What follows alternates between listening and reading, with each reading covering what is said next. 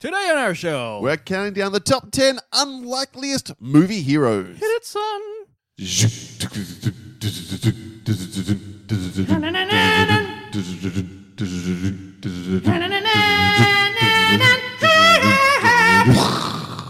Welcome to episode 384 of the Countdown Podcast, folks. My name is Wayne. And my name is Paul. And that opener right there is, well, could it be reflective of something on Wayne's list?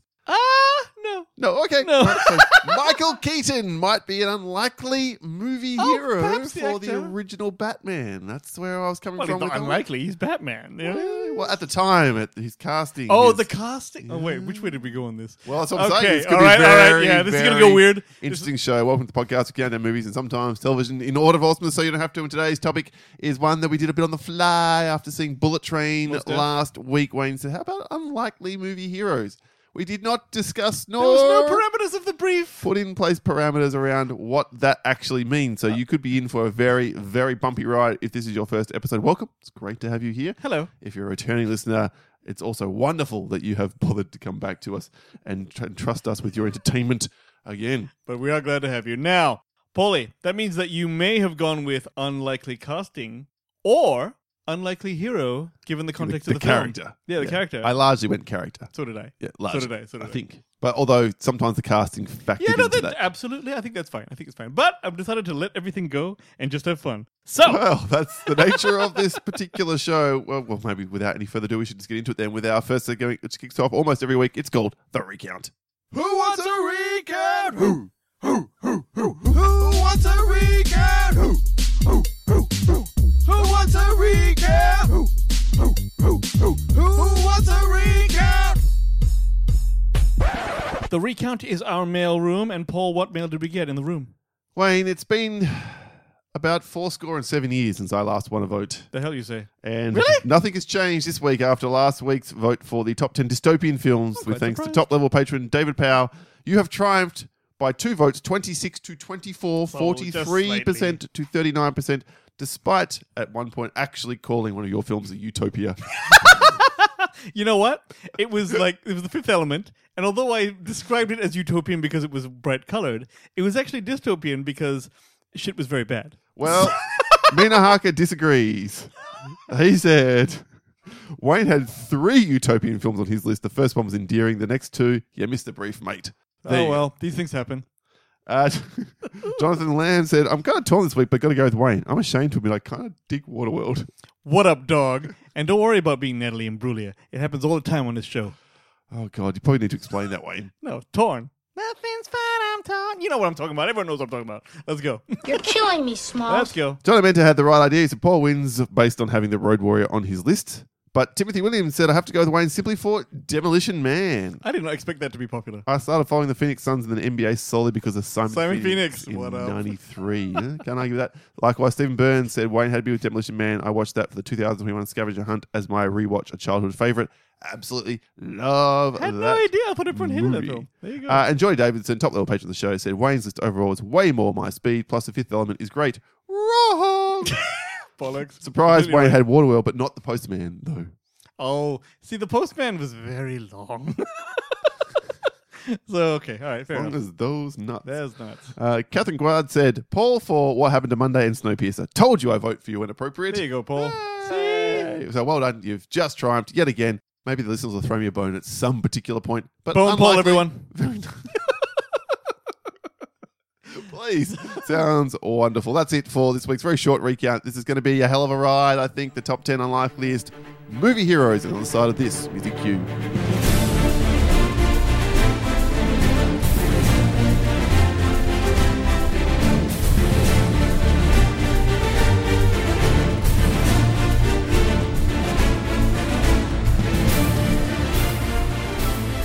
The top 10 unlikeliest movie heroes is the subject of this week's countdown. And, well, we did not, as acknowledged, discuss the parameters. This could be Let's just see how it very goes. exciting. Wayne, I need to get my screen up, so please take us away. What is your number 10? Cool. So my number 10. Does everyone remember Finch from American Pie? One of the listeners did this, and I'm like, I'm not sure that's getting the spirit of this brief. But Oh, apparently it is. Let me tell you why, all right? So, ladies and gentlemen, I have some fondness for this character. Finch, if you don't remember him, he's the American Pie character who wore blazers and suits in high school when no one else I did. don't understand why you have any affinity at all. Exactly. He likes to bang older women and everyone gives him I don't shit. understand why you would have any affinity at all. What Paul is alluding to is that I was the guy in high school who wore sports coats everywhere. I was the guy who got the heat for it. And it turns out I like older women. Now, Oh, yeah. and Business time. okay, you have to. That just sounds like you're saying it live. That was a button that Paul pressed because Fuckwit has a fucking motherfucking like soundboard of shit that just sounds normal. Anyway, for the record, Finch also takes shit breaks, which means that in lieu of taking a shit at school, he actually leaves the campus, goes home, takes his shit, comes back. Now, I don't do Makes that. complete sense to me. Yeah, shut up. I don't do that, but I have a cousin who shit breaks, and he's totally listening. I'm not going to say him by name, but you know who you are, all right? Oh, well, now I'm going to have to play the guessing game. Yeah, you will. You will. Now, one time he was out to friends at dinner, just out of interest, and he discovered he needed to take a wicked shit. I'll tell you who it's not. Well, Paul, Oh! I'm just saying. I'm not saying anything, okay? But here's what happened, right? He felt that the restroom...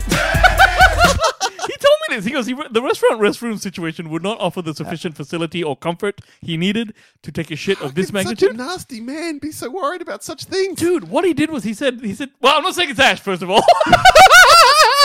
But he said, Damn. to his friends, which they were girls in the group, he's like, yo, I gotta take a fucking monstrous shit. And we're about, like, well, you figured it out. It's 17 minutes from home, all right? So where y'all guys going after dinner? Oh, we're gonna hit this bar. Sweet. I'm gonna go home. See you in 35, I'm gonna take this 40. shit, exactly. I'm gonna punch it back out. And they're like, the girls are like, well, you do what you gotta do.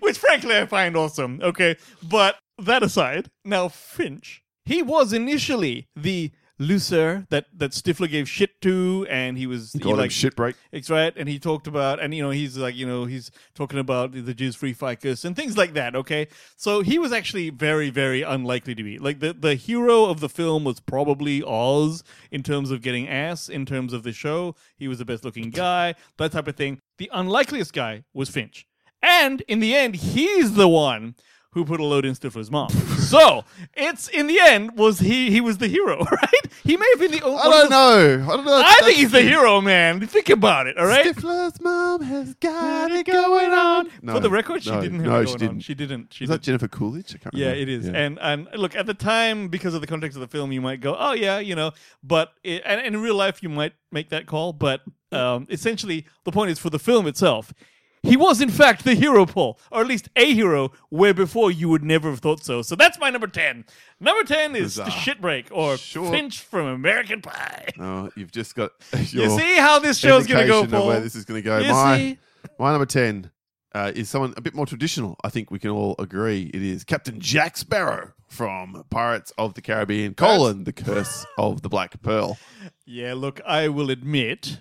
I mean, look, by virtue of it being Johnny Depp and him being the lead, you might think that, but because he was such a tool all the way through the show... Well, that's right, but I think that his performance is what sells him as being Absolutely. completely unlikely. How is this guy who is he's a drunkard, he's completely useless, he's never managed to captain a ship successfully, And he's funny. yet he's clever and funny and lies his way through it and eventually ends up pretty much saving the world and certainly the people that he cares about despite all of this. Do you think, Paul, that the reason he was the hero was the surprise ending, which, spoilers, 3, 2, 1, he's dead? Yep. Right? From a film 19 years ago. Yeah. He was, and then you see him in the moonlight and he's got the skull face or whatever. And like the whole movie, he was actually one of the undead, but you never knew.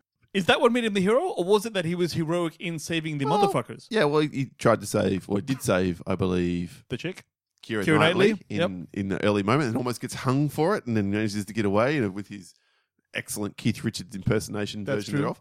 And, we also need to acknowledge how much of a hero he's been in real life, which is probably what snuck him onto Footnote. Look, I am joking. I have no idea, Fuck off. obviously. Let's just do it. Let's do it, all right? I was once involved with a Canadian girl, who, shall we say she's a militant left-winger? I thought you were going to say you're an Eskimo brother with Johnny Depp for a second. Then I was like, holy shit. If that happened, there would be a whole podcast about that. and it's Wiener cousins, we say sometimes. From the TV show The League, they call it Eskimo. Eskimo Brothers. Okay, fair enough. She had put this post up about, I can't believe this happened to Amber Heard. And I'm like, what? Doesn't all of the internet agree that she's a wench? Anyway, I went, what do you mean about Amber Heard? She goes, haven't you heard? I'm like, yeah, he won the trial. It was great. Everyone's happy. She was lying. It's been proven she was lying. Ba, ba, ba, ba, ba. Her story don't stack up. Exactly. She comes back to me, well, shit, I didn't know you were like this. I'm like what? And then that's the thing. Her whole thing was because I disagreed with that shit. It didn't work out, and I'm a complete bastard. So you see, Paul, it's all shit. Well, sometimes it's a roundabout way to get to the right conclusion. Yeah. I mean, unfortunately... You're a complete bastard. Along those lines, I've always still laughed at the joke, Kira twice nightly. Yes. So there you are. Big shout out to the Open All Powers Boys podcast. It doesn't exist anymore. Where I heard that one, just made me piss myself laughing. Very good stuff. Can I give a bit of a shout out to another podcast? Bring it. Here's a great contrarians joke. So Jon Snow, Yep. aka Julio, is a listener to the show. Julio, shout out to you. What up, Jay? His co-host Alex, don't know if he listens very often. I think he's a member of the Facebook listening community. That's fine. Obviously, we don't require this. He made an excellent joke recently about the first action hero when they were doing the last action hero. They were covering that film. Let's go. I want to hear it. Basically positing that probably Cary Grant was the first action hero because he ran in North by Northwest. What? That's it. Made me piss myself. Back in the 50s, you just had to run and you were an action hero. Man, back in the 50s, you didn't have to be cut at all to be a muscular man. You could be a fat fuck with some shoulders and you're muscular. Made me laugh a lot. So shout out to the Contrarian Boys. Check out their show. All right, that's it. That's my number 10. Jack Sparrow from Pirates of the Caribbean, Cole and the Curse of the Black Pearl. I know exactly what kind of show this is going to be. All right. My number 9 is an odd favorite of mine. It's called Behind Enemy Lines. And the hero, is more along the lines this is where where I I was coming guess from, the hero is Owen Wilson. But also, this is part of the casting, I think, which gets this one over the line. Agree. Right? Now, here's what happens, everyone. It's about a U.S. Navy helicopter pilot. His name is Chris Burnett. He's part of the NATO, whatever. Doesn't matter. Point is, him and his co-pilot, they're in a jet, and they crash behind enemy lines in Yugoslavia, for exact. And what happens is, because it's the pilot is the cool guy, and he is the goose. He's the guy in the back. He's like the navigator guy, all right? And so they go down, he ejects, the pilot doesn't, pilot gets captured, and then capped, all right? And then the whole movie is him trying to get through behind enemy lines and get picked up by Gene Hackman, right? Oh, sorry, Gene Hackman's crew. He's the general. Yep. The whole film, I'm like, I don't know if this is going to work. Because how is Owen Wilson going to be like busting cap? And there's a lot of slow-mo action scenes, firing, jumping over shit. Is there any slow-mo scene where he goes, wow? Sadly, no. But he does do the Owen Wilson is like, your boots still with you, boy? They were tied on, sir. He's doing that shit, okay? So despite all of that, I actually enjoyed it. It's actually a pretty good film. It's all right. I watched it once. Don't remember. You know what's cool about it, right? When the missile hits the fighter jet, they actually have this sequence that goes maybe for about 2 seconds, but in those 2 seconds, they show the 27 things that happen to a jet when you get hit by a missile. And it's like, oh shit, something very cool. So yeah, surprisingly cool. Behind enemy lines. Fair enough. Can't knock that one. That seems on brief. My number 9 is also very odd and a film I've never ever mentioned on the show before. It is the most rewatched film in my house in the last 9 years, i.e. the length of time that my daughter has been alive. It is Matilda from 1996, and it is the titular character, Matilda Wormwood. Really? Based on a Roald Dahl novel. Oh, yeah. Roald Dahl, yeah. Yep. She is a genius little girl who's brought up by her adoptive foster parents, played by Danny DeVito and Rhea Perlman, who don't give a fuck about her and completely neglect her and whatever else. Really? But she's still incredibly intelligent. They send her to this piece of shit awful school, which is this tyrannical principal, Agatha Trunchbull, who's exactly as she sounds and is horrendous and awful and tortures the kids. Basically, it's borderline. I mean, it's absolutely child abuse, but this is from Roald Dahl, someone who kills kids left, right, and center. I used to read this shit when I was a kid. Anyway, she develops telekinesis and psychokinetic powers and starts to use these back against her to scare her away from no longer being the horrendous, awful antagonist of the film. And of course, she manages to succeed and wins the day. And hooray. And then she gets adopted by her lovely teacher, Miss Honey, by the end of the movie. I'm guessing that describing this film as Zapped, but without titties, it would be wrong. Remember Zapped, Paul? That was a big thing in 1980, of man. Wayne Aruzu do not correlate with the views of Paul Pizzula nor the Countdown Movie Interviews podcast. Your ass on here, motherfucker. Matilda. Okay, haven't seen it, of course. And she's played by Mara Wilson, who you would recognize instantaneously. I actually know. You saw her. I know the video cover. I know the girl on there. So yeah, cool. All right, excellent. My daughter loves this movie. That's cool. Absolutely loves it. It's probably quite empowering. If I had telekinesis, Paul, man, everyone could just kiss my ass. Back to Zapped. Yeah. Okay. I wouldn't do that. I wouldn't do that. I wouldn't do that. Okay. My number 8 is an old favorite of mine, and it is what I consider one of the classic films of this actor, even though it's a PG film. It's called The Golden Child. Oh, right. Yeah, yeah. I'm talking about Eddie Murphy. All right. Now, let me tell you about Eddie Murphy, everyone, as if you didn't know. All right. That whole period where he was doing even these films, the Beverly Hill Cops and so on. Again, you're going on casting here, right? No, because let me tell you. His character in the film is... Yeah, his character in the film. The movie is about this, right? This Tibetan boy who's the mystical golden child. He gets kidnapped by the evil Sardo Numsa, who is in fact Tywin Lannister. Charles Dance. He's like of course, humankind's fate hangs in the balance. On the other side of the world in Los Angeles, you've got like this chick. She's a priestess. She seeks the kid, the chosen one, to protect him. And Eddie Murphy is like a motherfucking social worker. He's a social worker who just looks after kids and looks after and looks at and finds lost kids. So a bit of a private detective / social worker. He wears a leather hat, which looks like a bit like it's just weird. And although he's a little bit cool because he's Eddie Murphy in the 80s, he is a social worker. I'm going to out Eddie Murphy here. Bring it. You know that bit in Delirious? Yeah. Sorry, tangent. Please. Tangent City. This is what this show is. Where he does the whole, how old are you, kid? Like, there's like this really 12-year-old kid or some shit in his show. Delirious, yep.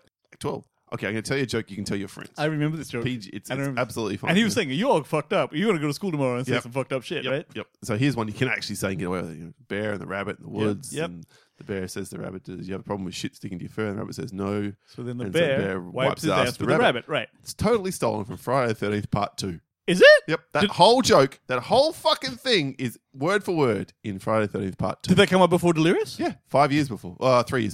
Whoa. Mm-hmm. Well, okay, now look, that's a big surprise to me because Delirious was a big part of my childhood. I had never seen anything as rude and funny. I realised jokes do the rounds, but I was shocked rewatching Friday the 13th Part 2 for a spot on binge movies coming up later in the year where I was like, whoa, fucking that just ripped off.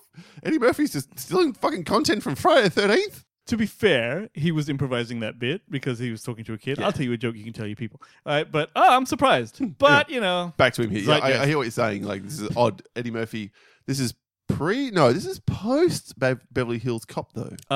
Yes, but he wasn't playing a hero, Paul. He was playing a social worker. And you know, social workers. Yeah. Hence, he's an unlikely hero. Okay, the character, I see what you're saying. You know what I'm saying? And this is why, it's like... Social workers can be heroes, ladies and gentlemen. We just want to acknowledge that. Social workers are heroes, Paul. But in a movie context, you wouldn't expect him to end the film by fighting a giant CGI, stop-motion dragon bone thing, and like it stabs him, and the fucking medallion he's got like wards it off, and then he becomes cool and shit. So that was why I liked him. Fair enough. Also, Eddie Murphy. Fair enough. Tangent number 2. Go on. Charles Dance in Alien 3, genius casting. What People like to shit on that movie. He's a good guy in that film. Was he the guy that she came and fucked him? He's the doctor. That was him? Yeah. Shit. Like, he's bad in every fucking movie. He's the villain in everything, not just, obviously, Game of Thrones. I remember the scene where she turns up Last Action Hero? Yeah, because you have to shave your head, and she's like, boom, and she just gets naked, and he's like, what up, right? And he's like trying to like play it off. And I'm not a good person. And then he gets his head chomped on by the alien. Yeah. Dies very early in that movie. Are you an apologist for this film? Yeah, I am. Yeah. Alien 3, I am a fan. Yes, I'm a fan. I get it. Right. Back then, chicks being bald was unusual. What's wrong with this world? Women being bald. Right, one number 8 is also a childhood fave. And I mention a lot on the show, but not in this context, so I think it's okay. Go on. Major League. I can take and I almost put this as my number 1 because I'm like, it's the entire fucking film. They're all fucking unlikely heroes. Well, they're underdogs. So, yeah. But again, what you're saying here is because... I'm ruling this one out by choosing this one here for a future countdown that's coming. That's fine. I've just realised that maybe that count is too similar to this one. Shit, maybe I have to push it forward. Don't worry, we can play jazz with the schedule too. But I'm going to go with the manager, James Gammon's Lou Brown. He was the big guy heavy-set dude with the awesome mustache. And when Wild Thing walks in and thinks he's been cut, and I understand what you've done, but every time I pitch against your team, I'm going to stick it up your fucking ass. Yeah, throws the ball. That's great, son. Only problem is I didn't cut you. Yeah, that guy. I think someone's having fun with you. Yeah. Now, if enough of this old label shit, because he's the guy that comes up with the thing that brings them all together. He's the one that says, fuck the owner who wants the team to lose so she can sell off as an expansion team somewhere else and make bank and get away with it. And not PC, I realised in 2022. It was the 80s? It was the 80s, 89, just in fact. So lots of stuff happened. Where gets this big cardboard cutout. Oh, I forgot about this. Yeah. Basically she's not naked. She's got pasties on her nipples and a G-string on, but a life-size cutout of her. And every win, they're going to peel a piece of her dress away over the top to reveal that. And that is what galvanized the team. What an unlikely hero. Lou Brown, you are the manager of the movies. You are my number 8 unlikeliest hero. Now, 2 things. One, this guy's a hero, so is Finch. Secondly, Paul's championing a man who puts naked women board-out cutouts. I'm championing a man who can bring a bunch of never has-beens has-beens and never will-be's together to win their division. You know what the most heroic thing he did in this film was? When Corbin Burnson comes up to him and says, hey, listen, according to this contract, and he has this contract. He pisses on it. Yeah, he goes, I'm not supposed to do any calisthenics, I don't. And he just grabs it, throws it on the floor, whips his dick up. That is a great moment. But he looks at Corbin Burnson while he's pissing. Yep. That's fucking gangster. It's a brilliant, brilliant character and perfectly played by James Gammon. Rest in peace. Nice one, nice one. My number 7 is probably a favorite T to the C film of mine, but of course he's not the unlikely hero, Paul. It's his co-star, Collateral. I'm talking about Jamie Foxx, who plays... Now, here's the thing, right? Before this, Jamie Foxx was... Great, I've got a song now I can use. Considered like... Still cool and all that sort of stuff. But when you look at him, there must be some song shit that Paul thought about that I did not. So it's about this long after a long day, LA taxi driver Max is about to knock off, and then this sharp-suited motherfucker Vincent offers him $600 excellent call to make 5 stops. Sounds good till Vincent turns out to be a hitman, a merciless one, and each of the stops involves a hit. So as the night goes on, Max starts to wonder if he'll live to see the sunrise. But more importantly... And he wouldn't. There's no way. If you're Max in that situation, you get killed at the end of that I'm job. not getting out of this, so I've got to make my move at some point. Exactly, which is why it's such a good film. And also, he's actually made... The way they present him, he sits in the cab, he's got glasses on, he's wearing a cardigan, and he actually is on purpose looking he old. Still manages to form a connection with Yada Pinkett Smith.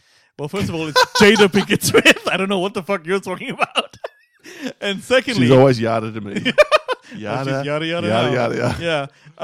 Yeah, and and he didn't get slapped by Will Smith, and all kinds of shit happened, right? So but that's what the thing is. He was presented as this old motherfucker, kind of, right? No, look, once you wear glasses in a film, Paul, you're old. Hey, how dare you? Hey, how dare you? In a film, you, cracker, sir. in a film. So that's why don't wear cardigans, though. No. Just to be clear. To be fair, I love cardigans. So there's a scene in the film from the sports jacket guy. Any underwear. He actually is talking. He's forced by Vincent to go into a nightclub and talk to the bad guys, right? And there's a moment where they're trying to fuck on him, and he just decides to turn it on and say, because they put a gun on his face, and you better get that fucking gun out of my face before I stick it up your boy's ass, like this. And it was just boom, and they actually stopped because he had to act like a hitman because he had to pretend to be Vincent, and that's where he had his moment. And I was like, this is the shit. Now this guy's and later cool. on, of course, he killed boom, Vincent. boom, boom. Yeah, but that was how good was fucking Collateral? Collateral was a great film. Michael Mann in his long gone heyday. Unfortunately. All right, my number 7 is a bit more comedic. This one comes from Edgar Wright. I can't imagine what this one is. This is Hot Fuzz. Hot Fuzz. I thought you were going to go PC Danny Butterman. Which apparently Nick Frost had the choice of naming the character of the film, and he decided to pick a name which was as hobbity as could be possible. Butterman. Yeah. Butterman. Danny Butterman. Now here's a casting one, right? This is pretty casting. It's casting, but it's also his whole character in the film is. Have you ever he's just this little city cop who's got little village police officer. Wait, which one are you talking about? Nick Frost or are you talking about Simon Pegg? No, not Simon Pegg. I'm talking about Nick Frost. Oh yeah, that works. Yes, that works because Simon Pegg's the hero of the whole movie. No, he is the hero of the film. Yeah. But here's his offsider who eventually becomes a hero. This is a good call. This is actually a good call. Who's his whole thing is he watches action films, Bad Boys. Bad Boys 2. Yep. And have you ever fired your gun in the air while going, ah? No. Those were the 2 best bits of that film. That was really wicked. Is it true? There's a point in the man's head where if you shoot it, it will explode. See, this is all good stuff. Have you ever dived sideways while firing 2 guns? No. Have you ever dived sideways while firing 1 gun? No. No, the best of all those is, do you ever cook any fools? And look, And then the best thing about this film, of which I will maintain, Shaun of the Dead and Hot Fuzz are two of the greatest films ever made because everything that's set up in this plot, every line of dialogue pays off in one way. They're the most tightly woven and written films you could arguably ever see. Should we ever do the top 10 screenplays of all time? At least one. If we're only having one filmmaker, then sure. But these are two of the best scripts that ever made. Yeah, because every little point hit with you, and you're the fan of each God. genre. Yeah. If you're a fan of action films, Hot Fuzz hits for you harder. If you're a fan of horror films, zombie films in particular, Shaun of the Dead will hit with you harder than that. Did Edgar Wright write that as well? Yes. Yeah. And okay. Simon Pegg. They both co-wrote it together. Yeah, look, no small feat. But even to say to Nick Frost, what do you want to call your character? Ooh, how about the most hobbity? Like, that's genius. See, I don't know enough about Hobbit shit to make that sound hobbity. Like, oh, is that what? But I guess Danny Butterman. Danny Butterman. Yeah, I guess so. Frodo Baggins. All right. I get it. He gets to he gets to do all the things he says. He gets to dive sideways while firing. He gets to fire his gun. That was the screaming, best thing. "R!" Yeah. It's brilliant, and he helped save the day along with Nicholas Angel. I think it was cool when, you find out because at one moment you think he turns. He's actually, oh no, you're not you too, and then it turns out he was actually just clueless and dumb. Yes, exactly. Good stuff. Because his father is, of course, the leader of that. But anyway, yeah, that's Hot Fuzz. 2007's PC Danny Botterman ends up with a sergeant under Nicholas Angel, who is very high up by the time the film ends. Ah, yes. Okay, my number 6, folks, is possibly okay. Now this is a mix of the worst guy ever and my favorite, perhaps, role of his. Okay, Steven Seagal in Executive Decision. Oh Jesus! All right, everyone. In case you haven't seen Executive Decision, we're damning him with faint. Not even damning him. We're giving him faint praise. I'm uncomfortable with this, Wayne. Yeah, but here's how it is. If you're a real fan of the podcast now, you will be upset with Wayne too. Yeah.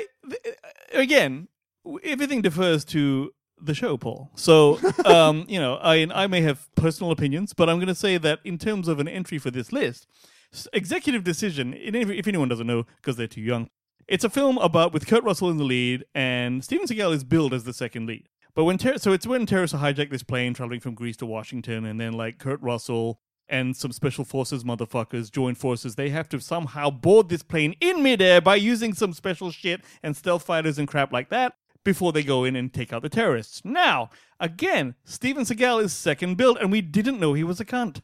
We only thought he was back Steven in the day, Seagal. we didn't. Yep. Exactly. Oh, Executive Decision. Great. Well, whatever.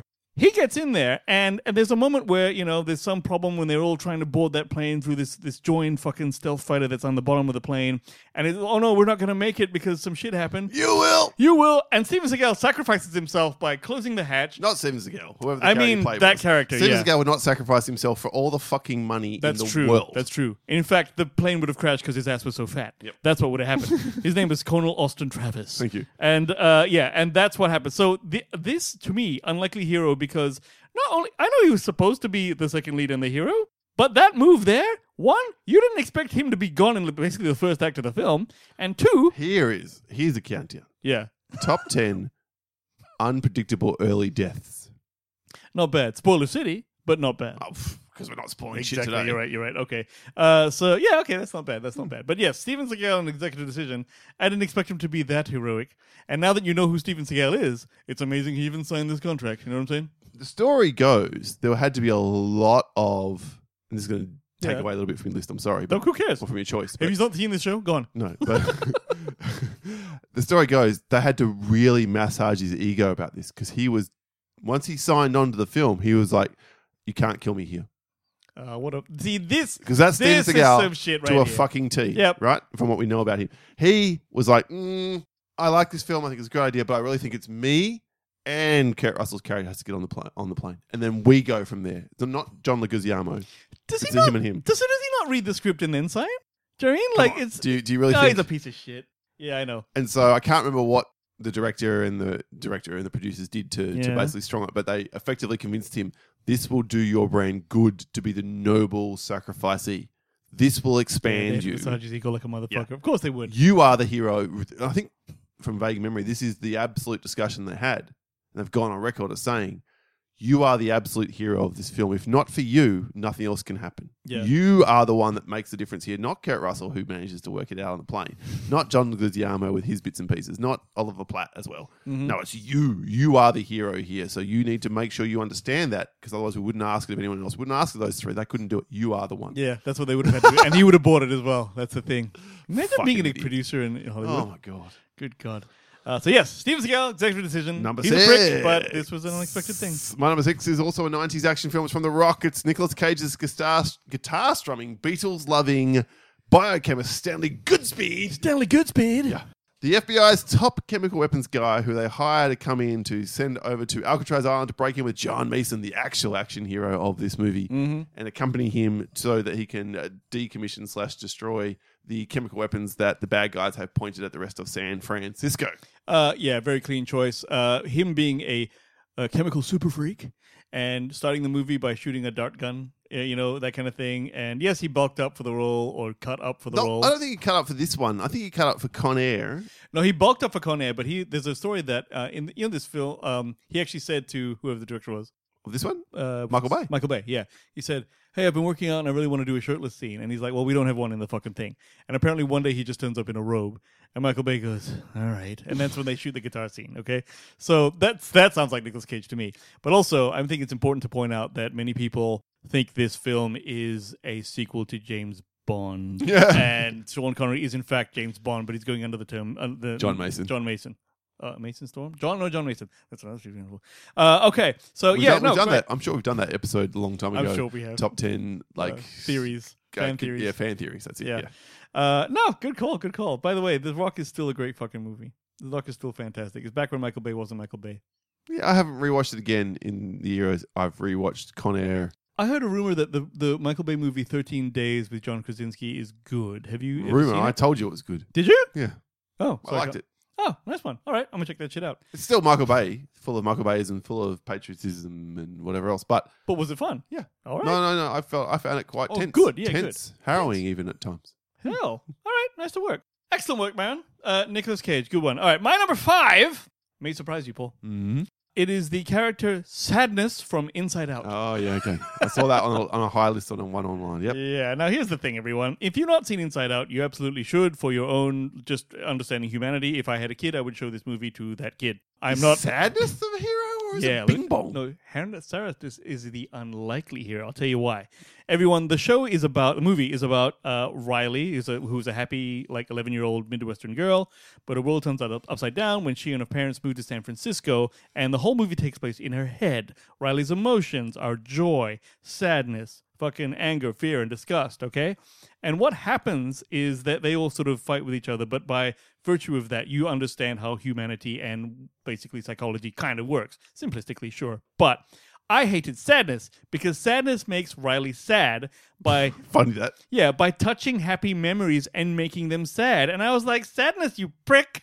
Why did you make that happy memory sad by touching it with your stupid turtleneck, blue-faced, four-eyed ass, right? Didn't like her at all. Very unlikely. But then at the end of the film, Joy tries to keep Sadness away from touching all the core memories to make them sad, but you find out that sadness is actually an important part of Riley's mental health because making her memories sad is actually what makes her miss her parents and connect with her feelings, which ultimately gets her to make the right decision and ultimately resolves her issues, which ends up making her happy. So Sadness was an unlikely hero because I hated her at the start. But then it became very important and they had to actually use her. She was actually essential to making Riley do the right thing by not running away. There you go. Okay. You know, I see where you're coming from. It was a big thing for me. And by the way, I actually watched quite a bit of it. It's unusual to hear you talk about an animated film, Wayne, which Completely. I'm refreshed by and happy by to hear. I think this is one of the best things. Disney or Pixar? Pixar. Both. Probably, in terms of usefulness, this is useful for adults, this fucking film. So there you go. No arguments. It is a good film. Pixar have lost their way, I think, in recent years in terms of no more Inside their Outs? resonating output. Yeah, but they got that cat character in Lightyear. So. Yum, yum, yum, yum, yum. That's just classy. My number 5 is my other young female character on my list. It is Hit Girl from Kick-Ass. Yeah, that's good. Because you don't think she'd be able to kick that much ass. Oh, 12-year-old girl. Okay, yeah, she's trained by, here's the link, my number 6, Nicolas Cage, Big Daddy, or whatever his name is. That was his name. In the show, and in the film, sorry. Fucking hell. And she just wipes the floor with everyone and is so brutal and extreme about it, which is what really sells me. Because you could say Kick-Ass himself, Aaron Taylor Johnson's character. You could, but she's... Could be He's also a fine choice. In this, both fit the brief, Yeah. I feel, but this is the one that made more of an impact. Who do you remember when you think about Kick-Ass? Totally. I remember Hit Girl and the way that she pretty spectacularly just wipes the floor with adult after adult with her, and also with her potty mouth. McLovin doesn't get a look in. He's not a hero. No, you're right. He's a villain. But he tries to be a hero to start with. No, what's cool about her is in that scene in the library or wherever it was where she's taking all those guys out, that scene, that move where she throws like a line and wraps around a gunman's hand, then pulls it and he makes him shoot himself in the head. That's just class, man. Matthew Vaughn, right? Yes. Yeah, Awesome see, shit. that guy's the man. All right. My number 4, everyone, is Doc Holliday in Tombstone. Val Kilmer's Doc Holliday. You daisy if you do. If you do, I'm Yo Huckleberry. Now, Doc Holliday is presented in the film as something of a lush who is dying of tuberculosis, if I'm not mistaken. And he's actually sickly. He's actually made up to look kind of gray. And he's like, yo, blah, blah, blah, and he's drinking the whole time.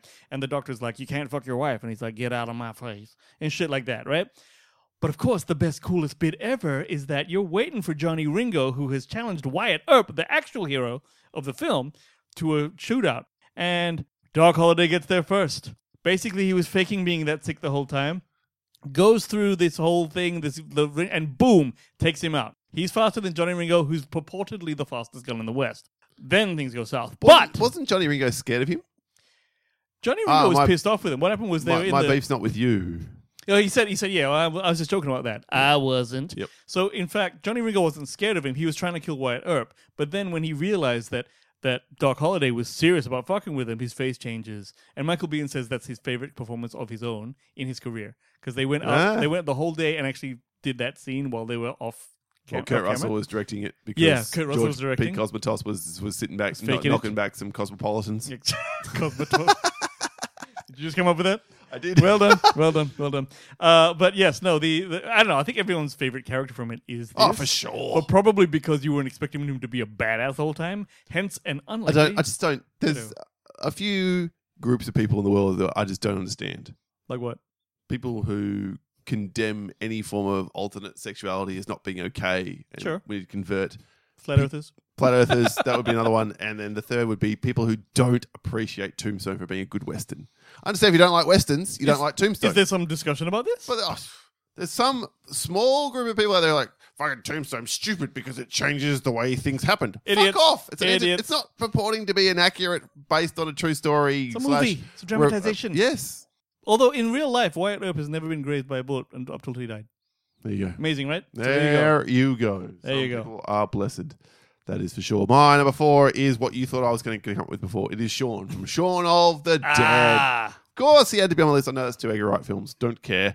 If there was a picture of unlikely heroes in the handbook, I reckon he'd be pretty close to having it right there. Because here's a bloke he's well-intentioned enough. He's not a bad guy, but he's fucking clueless. He's a drone who's going through his days. He's stuck in as a senior salesman, but doesn't have any managerial experience or a clout. He just has to do what his boss tells him to do, and then he tells no one respects him. And he can't not satisfy his girlfriend, but he doesn't even realize his girlfriend is unhappy in their relationship because he's so fucking clueless. But then by the end of this film, he has rallied his group of friends, including his girlfriend, around to potentially try to survive what would have absolutely assuredly killed them all, got them together, galvanized them, has a plan, sets out to put it in place. Yes, it goes wrong, mostly not because of him, mostly because of other people, but nevertheless, he manages to save his girlfriend and his relationship and comes out the unlikely hero/winner. And if I'm not mistaken, he wears a short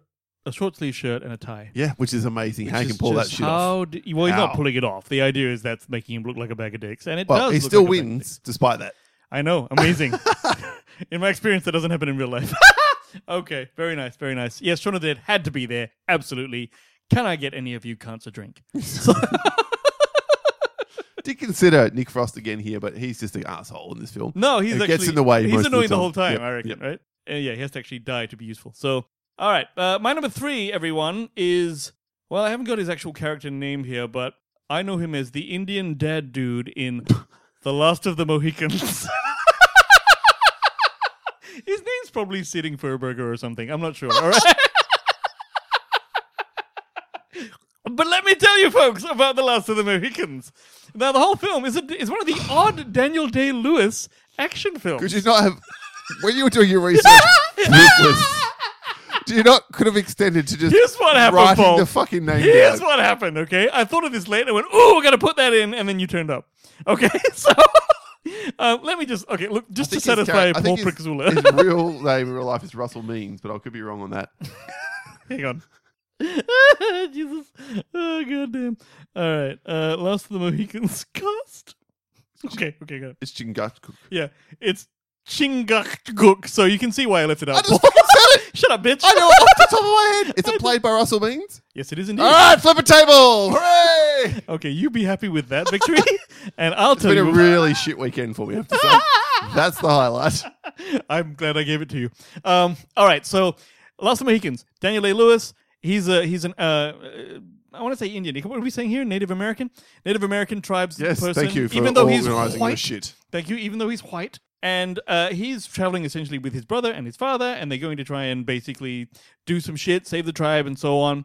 They're against the colonials and so on, and also against Wes Studi, who is a bad Native American dude, and he kills everyone and does shit, and he's fucked up. Okay.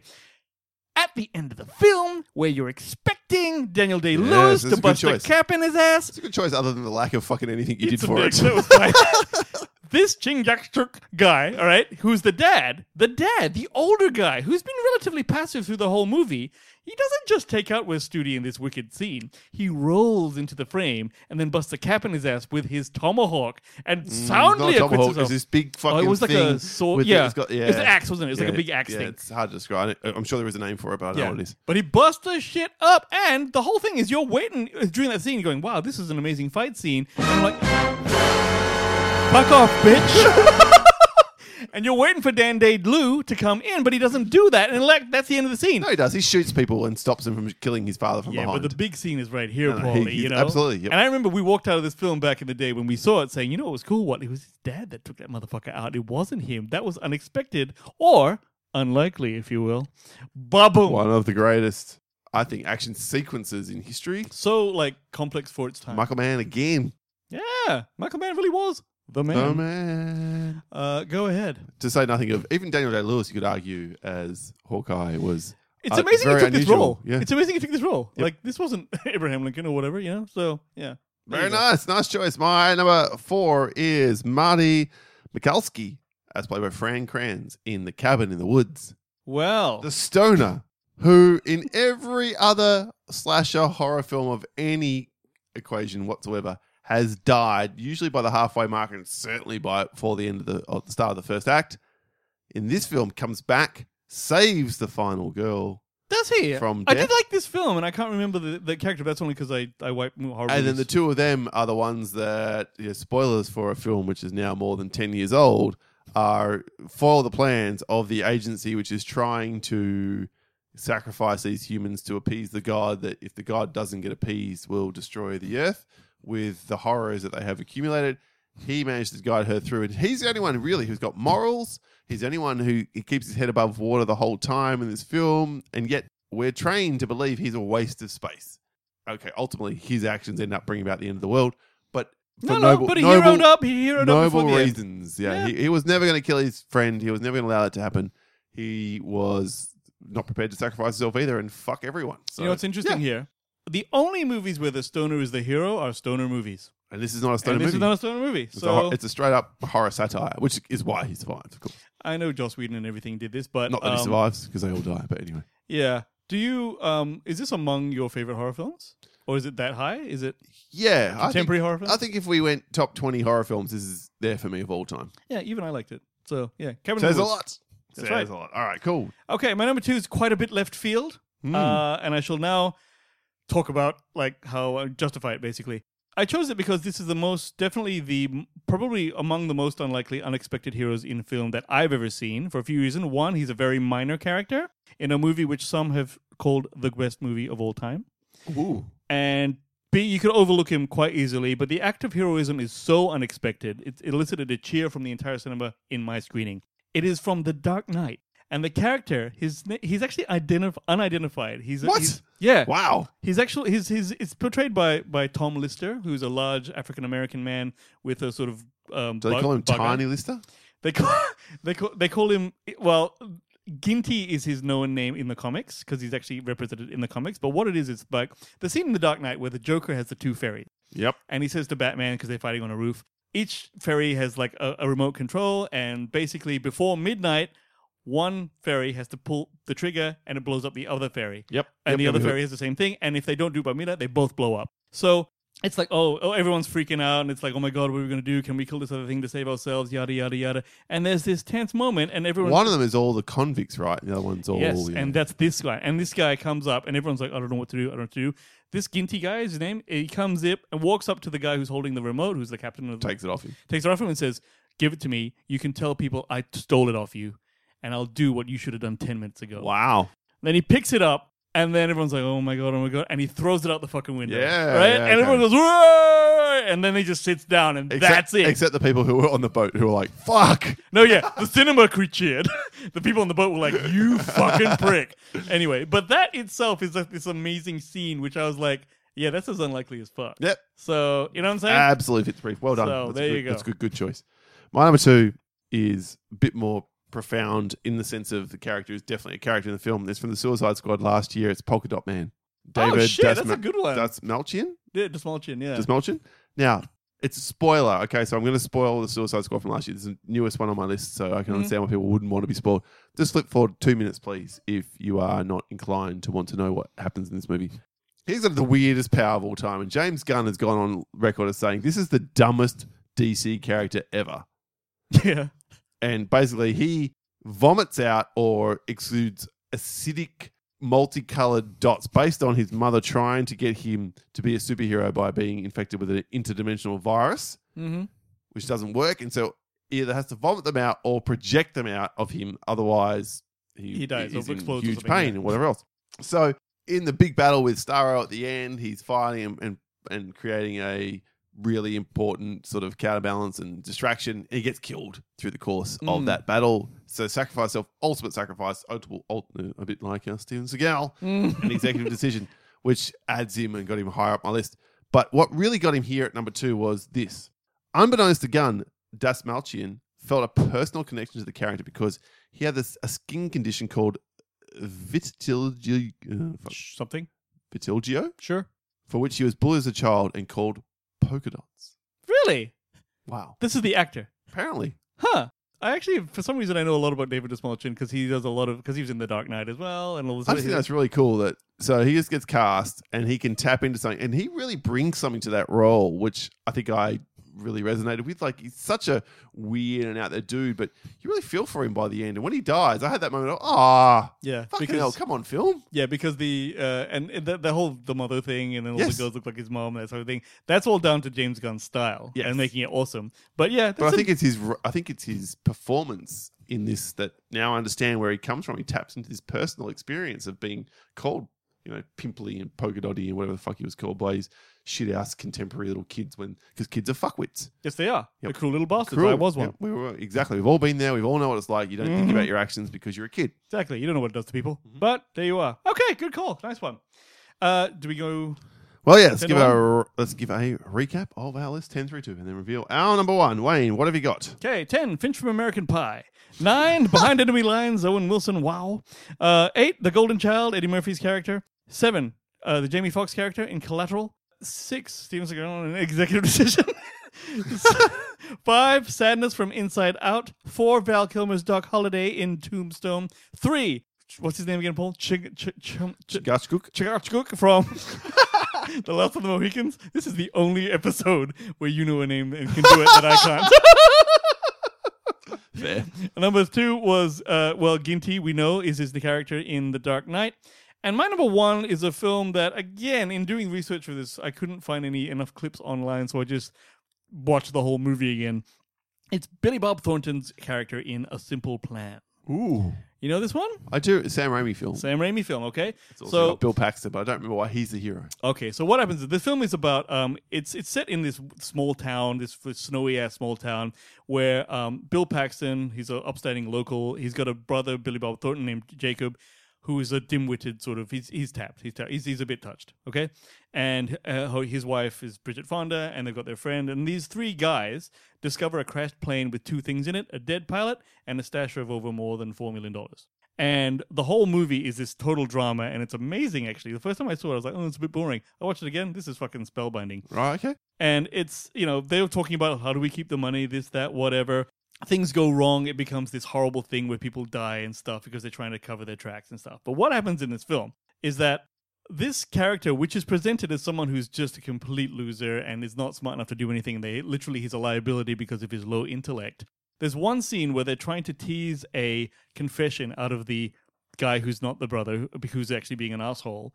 And one, they don't show how to do it. They're trying to record him by actually doing a confession. But Billy Bob Thornton's character, in a totally unexpected move, actually manages to get the confession out of him by presenting himself as stupid and they're acting out what a confession would look like. Really amazing. And then at the end, towards the end of the film, he actually goes, things have gone south. The sheriff who was with them got shot and killed by the guy who's looking for the money, all this sort of stuff. And the only way out of it, Bill Paxton is trying to say, okay, if I say I was over here when I shot the guy, this would happen. Literally, Jacob, Billy Bob Thornton goes, no, here's the way out of this. Shoot me. Shoot me and make it look like the bad guy did it. And that's how we get out of it. I'll make it easy on you. I won't look at you, Hank. But if we do it, you and your wife and your new baby are going to be able to get this money and get out of it, and I'll just go down, and I don't want to be here anymore. I just don't want to be here anymore. I don't want to think about this. I know. And then the way he does it, he says, and if you don't do it, I'll do it myself, and then we'll all be fucked. He puts a gun to his own head and says, shoot me, or I'll shoot myself. And Bill Paxton, boom, and he fucking kills him. So he gives his life on purpose like that. And he was the guy you expected to be the liability the whole time. And he actually got them out of it. A Simple Plan is an amazing show if you fucking haven't seen it, guys. You absolutely should. I do remember watching it again, long time ago, never once again since. So that was almost like watching the film again. Well played, sir. Well played. Okay, there you go. So that's my list. Paulie, let's hear your 9 to 1. My number 10, Pirates of the Caribbean, Colin the Curse by Pearl, the Captain Jack Sparrow. Matilda from the aforementioned named Matilda. 8. Lou Brown from Major League, the manager of the team. 7. PC Danny Butterman from Hot Fuzz. Butterman. 6. Stanley Goodspeed from The Rock. 5. Hit Girl from Kick Ass. 4. Shaun of the Dead's titular Shaun. Number 3. Marty Mikulski's The Cabin in the Woods. Mm-hmm. And number 2, Polka Dot Man from The Suicide Squad. And finally, once again, Edgar Wright didn't realize I had 3 of them on his list. This is Scott Pilgrim versus the World. Scott Pilgrim versus the World.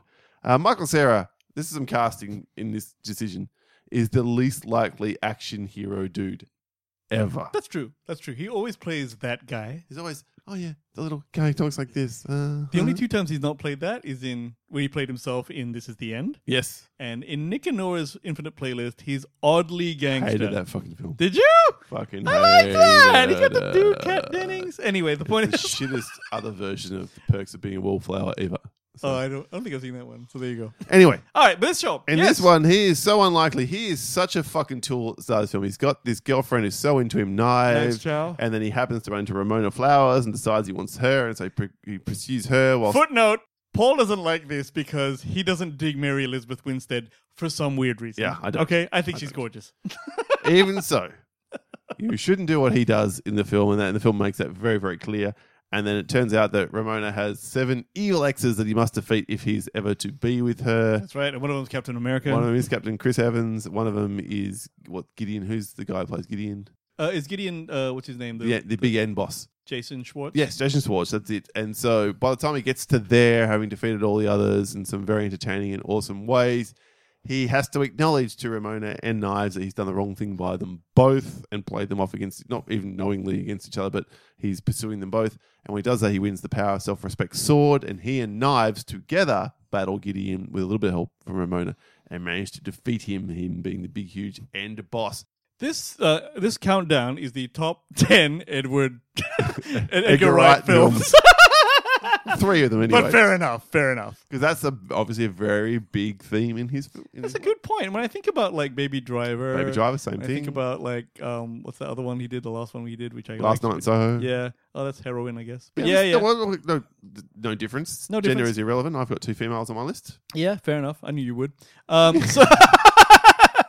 Look, how good was Scott Pilgrim, and how bad is it that it tanked at the box office? It sucks. Isn't that just weird? This is such an amazing film. Yeah, I don't own it on 4K yet. I almost bought it today. I was literally going, I haven't watched it in a while. I should watch it on the best possible It transfer. amazes me that you do that. It amazes me that you go out and buy a 4K just so you've got it, so in case you want to watch it. Like it's, I know this is me. I can probably watch it on if not 4K, then certainly 1080p on one of the streaming services that I pay for. But it ain't no 4K, baby. Yeah, it's not just there. Yeah, I get it. Paul likes the physical media. There we are. That's Alice Wayne. Any honourable mentions then to wrap up this week's countdown? Yeah, I got some weird ones. I had George from Alien Nation, played by Inigo Montoya. All right. Okay. Attack the Block, the John Boyega. Yep. And Milton from Office Space, who's the fat guy. He Stephen Root. burns down the business, right? Yeah, my stapler, that guy. So, yes. Go on. I had just the one. Go on. The rat in Avengers Endgame. I was going to make that the joke to start with. Like, yeah, that's my number 10. And then didn't do it. So I'm glad you went So there. here's the question. Convenient plot device or unlikely hero? I'm going to say convenient plot Yeah. device.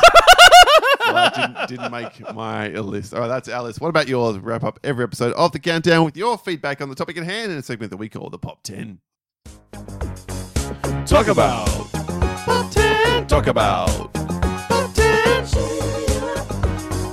Kicking off this week's Pop 10 with the B-Dizzle, Billy Dunham from the We Watch the Thing podcast. BD. Significant because I was on this week to talk about one of the greatest films of all time, The Thing. Billy had me on, so we did a big 40-minute breakdown of that film and just gushed all over it, and I forgot the name of a critical character. So you can laugh at me there, and you should listen to that show, so Billy will have me back one day. Nice one. Here's number 3, T-800 in Terminator 2. So obviously Arnold being Arnold? bad to being good in this film. Yeah.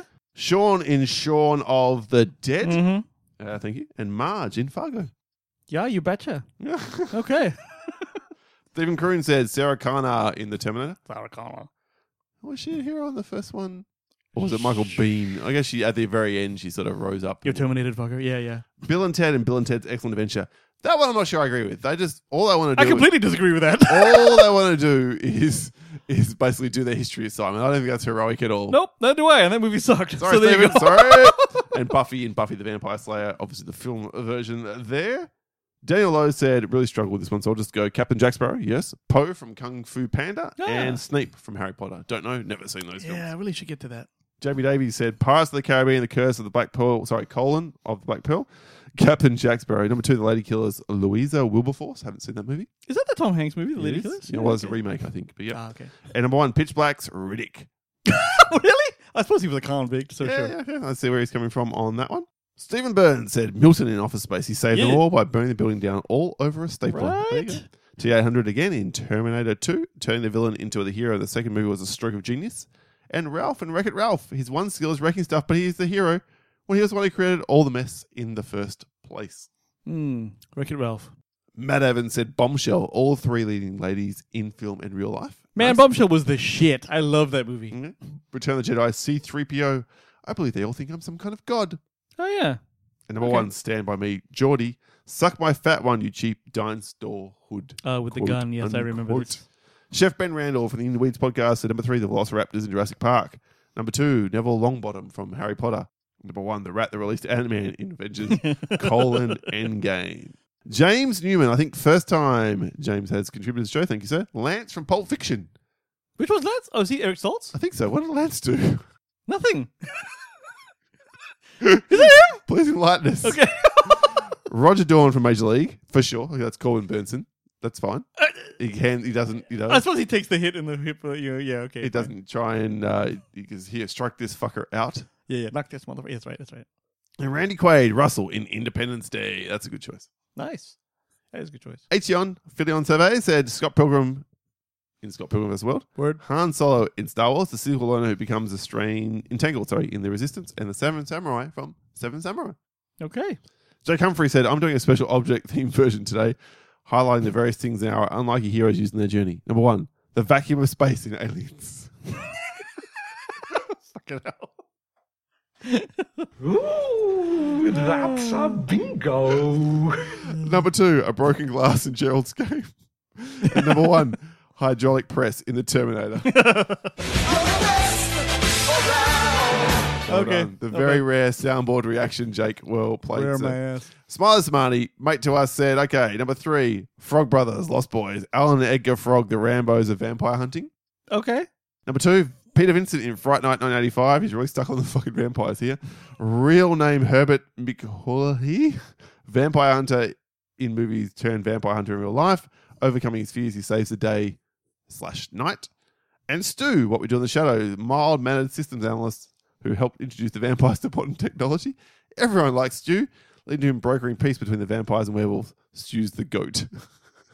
I really don't remember that film. And finally, top level page of the show, David Powell. Here's what he had to say. Number 3, Marty Bukowski, Frank Kranz from the Cabin in the Woods. Babe Levy, Dustin Hoffman in Marathon Man. Oh, yeah, that's a good one. Never seen. And number 1, Willow Ufgood, Warwick Davis in Willow. Sure. Yep, that definitely fits the brief. And that is it for episode 384 of the Countdown Movie and TV Reviews podcast. We really, truly appreciate all who got back to us. We're sorry we didn't get to your feedback. It's fantastic to receive it. Wayne, Damn right. What's happening next week on the show? Can't remember, fucker. Hang on. Yes. Oh, check it out. So next week, we are going to do, we haven't quite got the title right yet, but it's the top 10 cringy, sexy scenes in film. If there was a scene that was supposed to be sexy, but I did not get wood, that goes on the list. Or I found it to be unconvincingly so. You know what I'm saying? So, this is a good moment to mention the name of the term from the thing last week that we spoke about. What? Sounding. Oh, yeah. Yeah. Did everyone know that there's a practice among some, I guess, men, or people with penises, shall we say, where they enjoy inserting things inside their fucking peen? Like, come on, man. That's the thing that should show to shiver down your spine.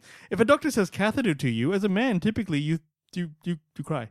So, yeah. It's weird that people do it for fun, and it's a weird world, and frankly, I know a lot of people like to give me shit for being something of a deviant. I'm not ever doing that shit on purpose, people.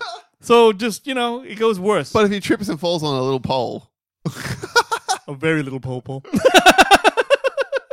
Anyway, so that's the point, that if you've got a sounding scene in a mainstream film, Wayne will have that on his list. Fuck that.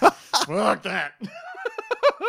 So we're not sure what that's going to yield, but we are following on from this week. Maybe this month's theme is be a bit wacky and a bit out there.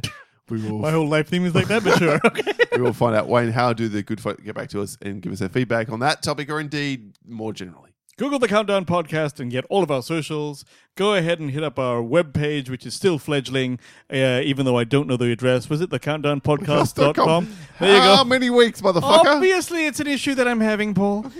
Or send us an email at thecountdownpodcast@gmail.com. You can like and follow the show on Podbean, where we host, and check out the Facebook community. The link is in the show notes. And that is it for episode 384 today. Thank you so much for joining us. My name is Paul. My name is Wayne, and we got a fled conflict.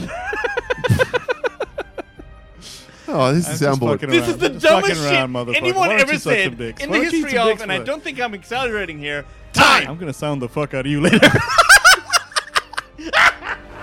Soft pass. We'll catch you next time. See ya. See ya.